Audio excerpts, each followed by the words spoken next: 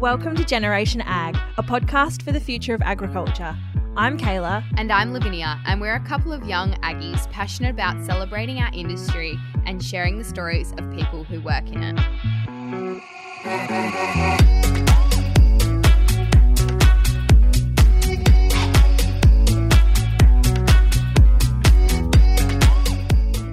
This episode is a really interesting one. I'm delighted to bring you an episode today with a man by the name of Aidan Connolly. Aidan recently became the CEO of an ag tech company called Caintus.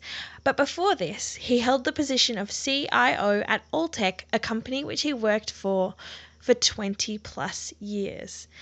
Aidan has worked in over 100 countries and speaks 5 languages. He has worked in political associations with state and national governments in the US, China, Europe and Brazil, international organisations such as the European Union and the United Nations.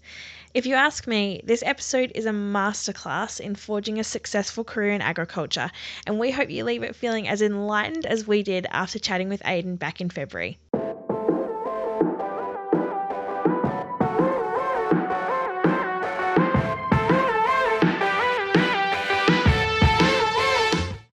Aidan, welcome to the podcast. We're thrilled to have you. Can you chat to us a little bit about your industry knowledge, but also a little bit about how you got into the agricultural industry? Yeah, thank you very much. So I started in the agricultural business by joining a company called Alltech. They were in Ireland, and they're also in about 110, 120 countries in the world. Not at that stage when I joined them. They were at that stage only in about 27. It's a small company, and I knew the founder. He was my uncle. Yeah. So that's a short version of how I got into the company. Yeah. But because I'd grown up in a city, he thought it would be a good idea for me to know about agriculture, so he sent me immediately down to work on a farm. I worked on a dairy farm, a beef farm, a sheep farm, and milk cows. And how old were you when this was happening? Oh, I was straight out of college, so I was early 20s, 22 probably. And then he thought I spoke French, so he immediately, well, not immediately, but after a year of doing different stuff for him, driving trucks, setting up trade shows, working in production, and all the things that you, plus the farming, he believed I spoke French, so he moved me to France to set up the business in France on my own at 23 years of age. So that was... Whereabouts in France were you based? Well, I got to choose where I wanted to live, so I decided to live in Paris. But not surprisingly, there weren't very many cows in Paris, so I was on the road almost all the time, visiting customers. And some of the customers would have me stay at their farmhouses and, stay with them while they did stuff. So that was also cool. Yeah, that would have been very interesting going to France, especially, when was that, the 80s, 90s? It was the 90s. Yeah. Amazing. France is a wonderful country to go to because they have such a emotional connection with food. Yeah. Which I know Australians sometimes have an emotional connection, certainly with barbecues and other things, but they really, in their bodies, viscerally connect with food. Yeah, especially dairy, would you say? I said to them one day, I said, one of these cheeses that you're eating, it's kind of dangerous, isn't it? I said, well, yeah. I said, well, it's got listeria, and the English want to have it banned in the European Union because it sometimes kills people. And I said, well, Aidan, you don't understand. To lose 2 or 3 people every year for a good cheese is a perfectly good price to pay. So that's just a totally different perception of food safety. Yeah. I don't know if they were kidding, trying to make a joke at my expense, but I still remember that moment of losing 2 or 3 people, but it's a good cheese. That's okay. What do you think the biggest learning curve you faced going into agriculture from coming from a really non-agricultural background? I think that anybody who is good at asking questions gets a long way in life. Yeah. I saw somebody saying that about Sarah here at the conference, that she's really good at asking questions, and I feel that I came out of college somewhat as a know-it-all, and I met friends who were really good at asking questions, and they learned so much compared to me. Yeah. So I always give the advice, no matter how smart you think you are, just ask lots of questions. So when I got my chance to be on farm and to learn, I was asking farmers, why do you think this? Why do you do that? Why are you approaching it this way? And that's invaluable. The lessons I would have learned during the first 3 months doing that job are things I still use in my career today. Yeah, and I think that as well, people in agriculture respect the fact that you might not know what you're talking about, but you'll take the time to ask and understand before you actually go and do, which I think is really important. Entirely, but it has to be genuine. Yes. If it's self-serving or if you're asking a question just to try to be clever, they see through that right away. Absolutely. It genuinely has to be that you're interested. But farming and food production is fascinating. Yes. I mean, even for people that grew up in farming, you get into another type of farming and you go, wow, I never thought about that. So that curiosity, if it's not in you, you have to find it, because that is going to give you the longevity for your career. There's a scary book written about the future of the world, 3 books, I guess, but by a writer called Yuval Noah. And he wrote Homo Sapiens, he wrote Homo Deus, and he's written another one, 21 Lessons for the 21st Century. And he says, he was asked, what should people do going to college? Should they study agriculture? Should they study mathematics? Should they study... And he stopped on stage. I was watching the video on YouTube, and he stopped for quite a while, and he said, look, you'd think I should know the answer to this, but I get asked it all the time, but there is no easy answer. What I think you need to say to somebody going to college is, when you leave college, you can't stop learning. Yeah. The future is going to be about continuous learning. And in agriculture, that's true, more true than anything else. Continuous learning will sustain you in your career. If you stop learning, if you think that because you have an undergrad from uni, or you've even got a PhD or master's, that you're done, you're certainly not done. Yeah, I always say that your undergrad is like step 0 to getting out there. I say it kind of is really, not even step 1 to getting a job. No, it's not step 1. You should be able to get in the door, but the person you become is all about curiosity and continuous learning. Yeah. Okay, take us then. So you've moved to Paris. You're starting up this company for your uncle in Paris. How do you get from there to doing what you're doing now? It's been a long journey. I hope I look younger than I know I am. So, and I certainly try to enjoy what I do.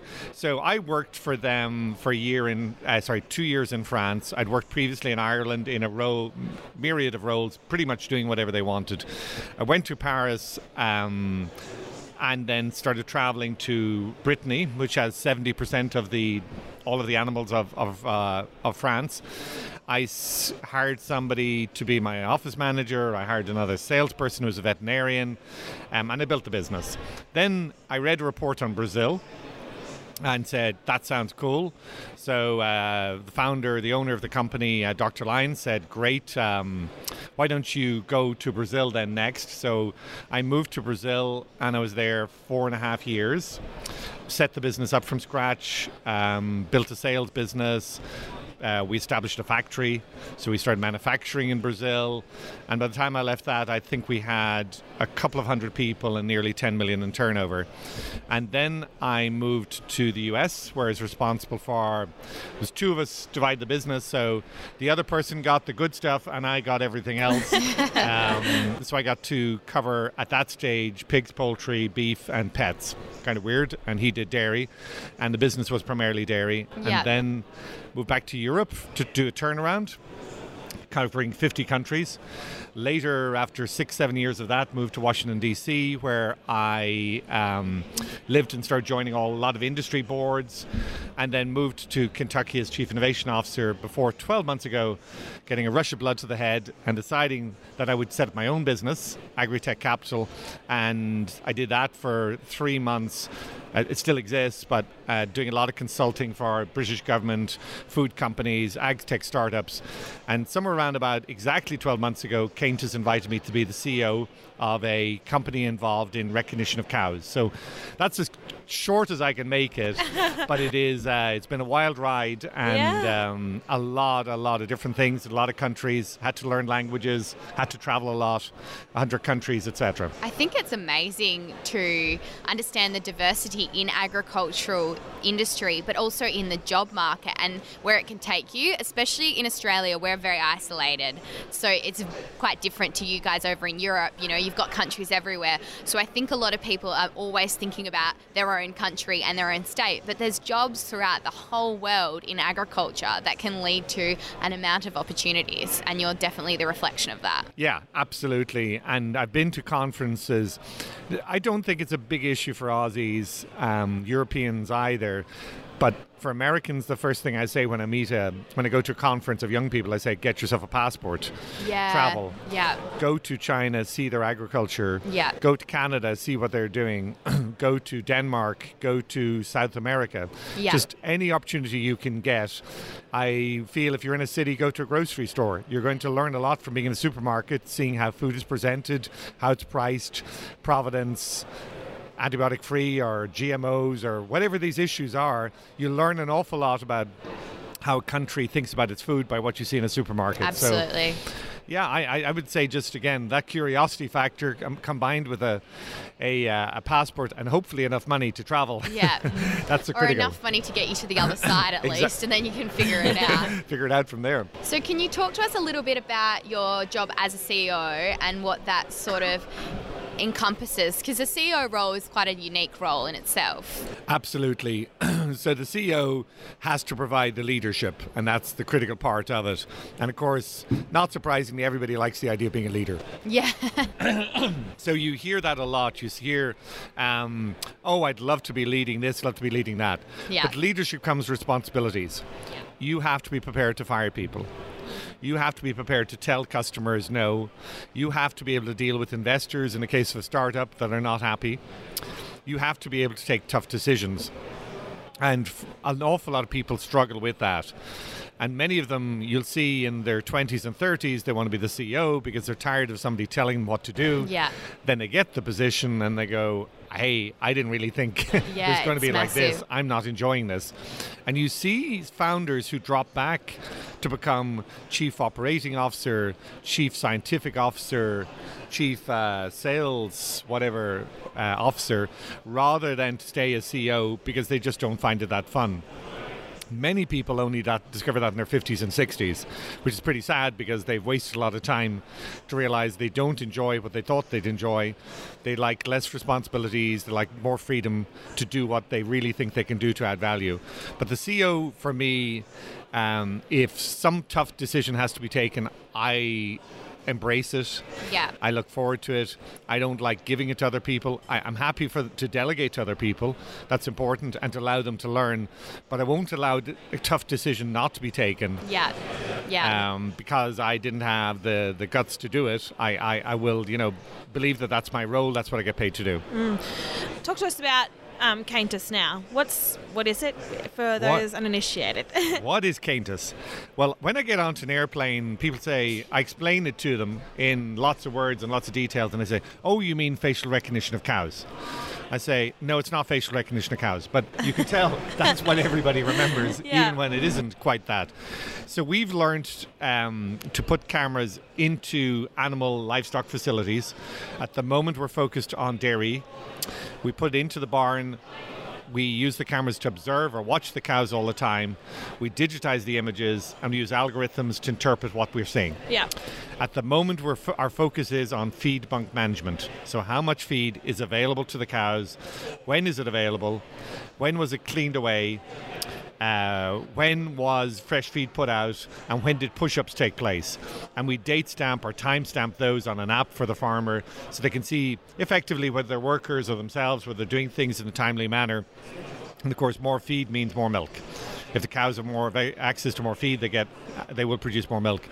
But the cameras can see every cow, every minute of the day, 24 hours a day, 7 days a week, 365 days a year. So I often say, as I did yesterday here at the conference, we domesticated the cow 8,000 years ago. We've actually, almost everything in agriculture was invented 10,000 years ago. Almost everything was in a 2,000-year period. Why we roamed the earth for 1 million years and then suddenly everybody turned around and said, let's farm. There's lots of theories about why that is. One is it coincided with the end of the last ice ice age. So maybe farmers were the ones that survived and thrived. But one way or the other, that food and the availability of food allows us to have villages and towns and civilization, and to come to conferences like this and to listen to podcasts. You couldn't do that without farming. I think we're at the next inflection point. Yeah. I think the ability to use sensors and robots and cameras and machine vision and camera vision and artificial intelligence will catapult us forward in a similar manner to what we saw 8,000 years ago when the first farmers appeared. Yeah. So is the Caintus product then, is it the AI, the algorithm, or is it the actual hardware, the cameras and those sorts of things? Or both? There's some secrets with the cameras, but we don't make the cameras, we don't make the wiring, we don't make the servers. What we do is we work on the algorithms to interpret it. And that's the secret sauce, is to be able to see a bunk and teach the system what is feed and what is not feed. So I have somebody in the team, she qualified from MIT and she worked on the particle accelerator. And I said, Jane, this is rocket science. I said, Aidan, I've done rocket science. Rocket science is a lot easier than this. This is a lot harder than rocket science. Wow. So all kidding aside, that's the reality. This is extremely difficult stuff to do. It's extremely expensive to develop it, but it's amazing what insights it can give us. And you just imagine it could transform everything. And it takes significant amount of time to train this algorithm, right? Yes, and lots of people. So we've been working on it for 4 years. Some of what we've learned is what not to do. So some of it has been simplifying, stripping away. Not like originally we were genuinely examining every single individual cow and doing facial recognition of every cow. The challenge of that became that generated huge amounts of data, and storing that data on farm is very expensive and very difficult. So we've gone for something which is easier, cheaper, and very valuable to the producers, and they can, justify paying for it. But it is absolutely clear that just what we can do next is amazing. So it's a commercially available product right now? It is commercially available. Yeah. It's commercially available in the United States. Yeah, I was going to ask where it was launched last week. Oh, wow. Congratulations. I was awesome. on ABC, the American one, Yeah. not the Australian, Yeah. CBS and Fox News Live Wow. from a farmer show in California. Oh, cool. So they all arrived at 6 o'clock in the morning, and suddenly I thought we were just videoing and make you videotape, and then suddenly you realize actually this is live because they're talking to the presenter back in morning news. Morning news. Yep. And then they all came around in the afternoon, did it again for the evening news. That's awesome. What great sort of media coverage. I think that's really important. Something I think in Australia we're struggling with is the media acknowledging what's happening in agriculture. So it's amazing to hear that America's really taking hold of the new technology that's happening. Be surprised. I think people don't always engage with agriculture or farming, but they engage with food. Yes. So I don't know of another company that got the coverage we got last week. Yeah. What we're doing in terms of this is very interesting to all types of consumers. Yeah. So whereas maybe if we went with something which is more quintessential, like better plant genetics, just wouldn't excite them. Yeah, so they're looking for that consumer story. But I think there's a lot to be learned from that.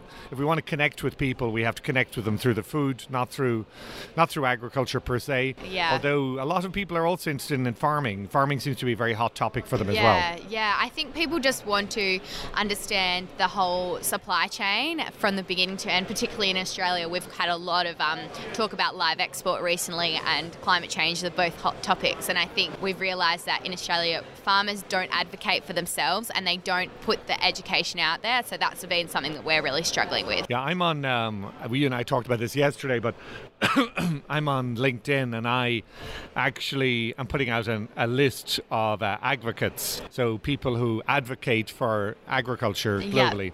Yeah. I did it before. I put out a list of 500 organizations and people, and had a little bit of people who took it controversially. Yeah. Thought that I was ranking or rating or saying this person's good and this person's not. I wasn't. I was saying here are the resources. Yeah. But I've identified about 50 podcasts. Oh, awesome. Yeah, I'm not sure you're on it yet, but you will be by the time the list goes out. Oh, well, we'd which love will be to out be a part in maybe of it. 2 weeks' time. But I'm saying there were about 50 podcasts globally that I thought people should listen to. Wow, that's incredible that there's that many resources globally for people to be able to tune in and understand a little bit further what's happening in the industry for sure. And you mentioned LinkedIn, which is something that I wanted to talk about. Can you talk about your influence on LinkedIn, but also we were sharing yesterday, you were sharing your analytics and you've got over 20,000 followers on LinkedIn, and some of your resources that you put out, just blogs, get 20,000, 30,000 hits alone, which is astonishing. And I think a lot of people in Australia, especially in this industry, don't realise the value agriculture has using social media. So can you chat a bit about that and your thoughts behind the value of LinkedIn particularly, but even social media in general? Yes, clearly we have Twitter, we have Instagram, we've got Facebook, and we've got LinkedIn. And people put, I think, very clear boxes around each one of those, which is not always appropriate. Facebook tends to reach a bigger audience. Yeah. A lot of farmers on Facebook, of course. Absolutely. Instagram is typically a younger thing. Yeah. And Twitter tends to be older. I Yeah. mean, Donald Trump is on Twitter. That said, it also, in my view, a little bit of an echo chamber. Twitter Yeah. tends to reach people who already believe in whatever we're promoting.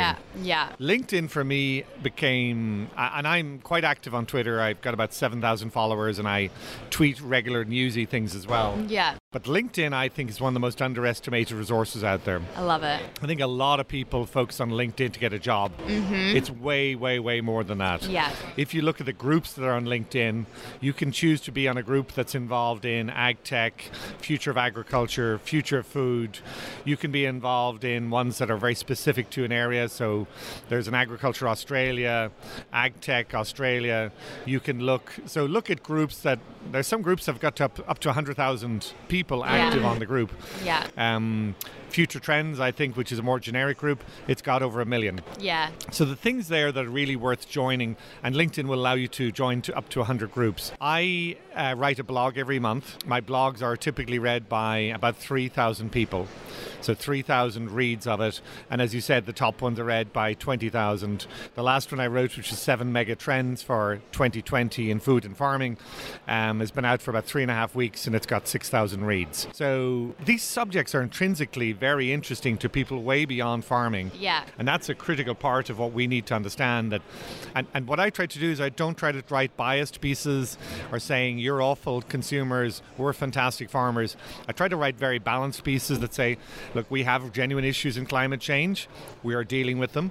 We're dealing with them in ways you don't necessarily know. So Yeah. we're making animals more efficient. That's awesome. That reduces requirement for resources. There are companies such as companies here in Australia that advertise chicken and the water footprint of producing chicken and showing how the steps they're taking to reduce it. Yeah. I see ag tech as being amazing for agriculture in Africa. Yeah. Maybe you don't need roads, you could use drones. Yeah. Maybe you don't need to be sending parts, you could use a 3D printer. Yeah. Maybe you don't need to worry about farmers having access to market information. You give them an app on their phone that gives them that access. Yeah. Or train them through YouTube videos. So it's just extraordinary things that can be done. People embrace or engage with a very positive vision of where this is all going. And I use LinkedIn, as you say, through the 20,000 people that follow me. I use it very actively to try to achieve that agenda. Yeah. And how much time would you spend a week, maybe curating your LinkedIn or your blogs? Because I think that time you've put in is valuable. So how much time would you say you use it for? Oh, probably... might be 5 minutes twice a day. Yeah. The blog is the hardest thing to do. Yeah. I write blogs that are 2,000 words long. Yeah. And that requires some research, sometimes some thinking, some putting it. Sometimes they write themselves. Yeah. Sometimes they take more. Not everybody loves writing. Yeah.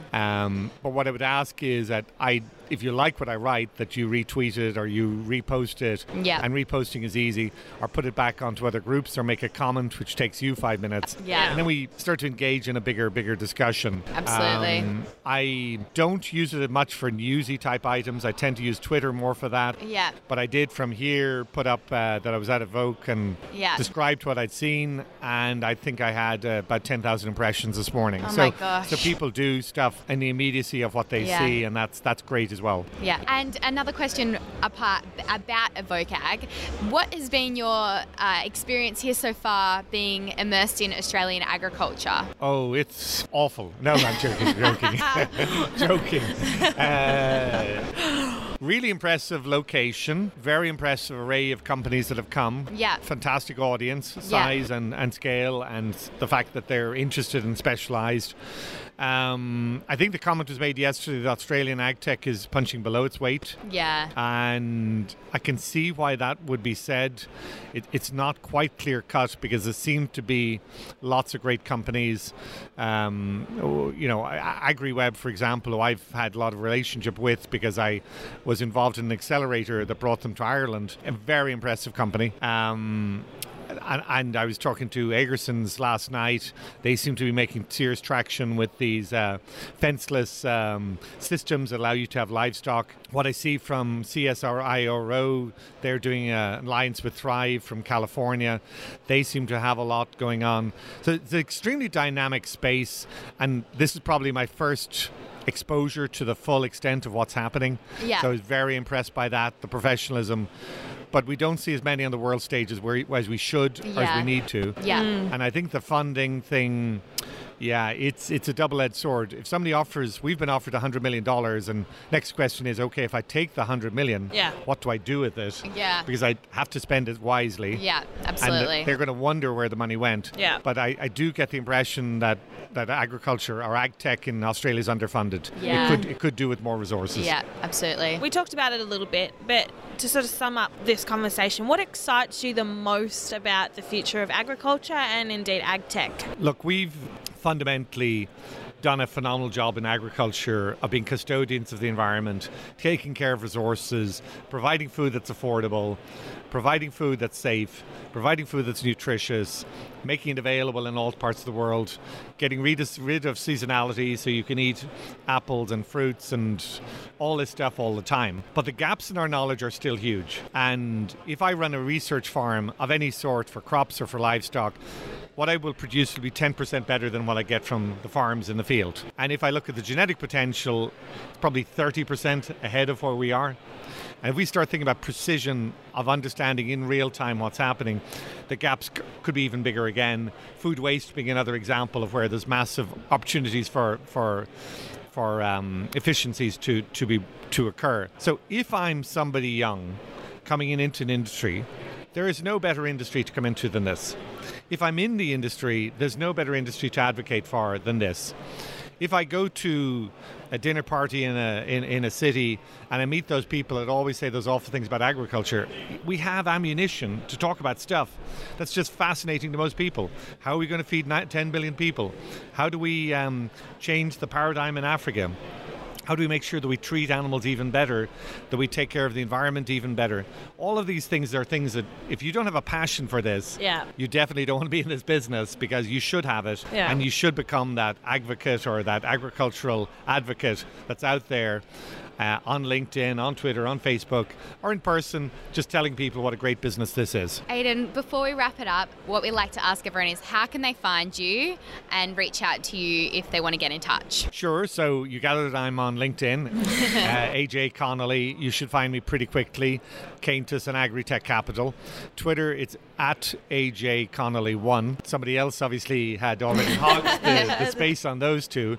And I always take emails, so aconnolly@agritechcapital.com. Awesome. That's all run together, as in Connolly's run together, and then at agritechcapital.com. So I always respond, maybe not in 24 hours, but trust me, if you send me something, LinkedIn message, Twitter message, or email message, very happy to help anybody I can. Oh, that's awesome. Thank you so much for your time. Thank you.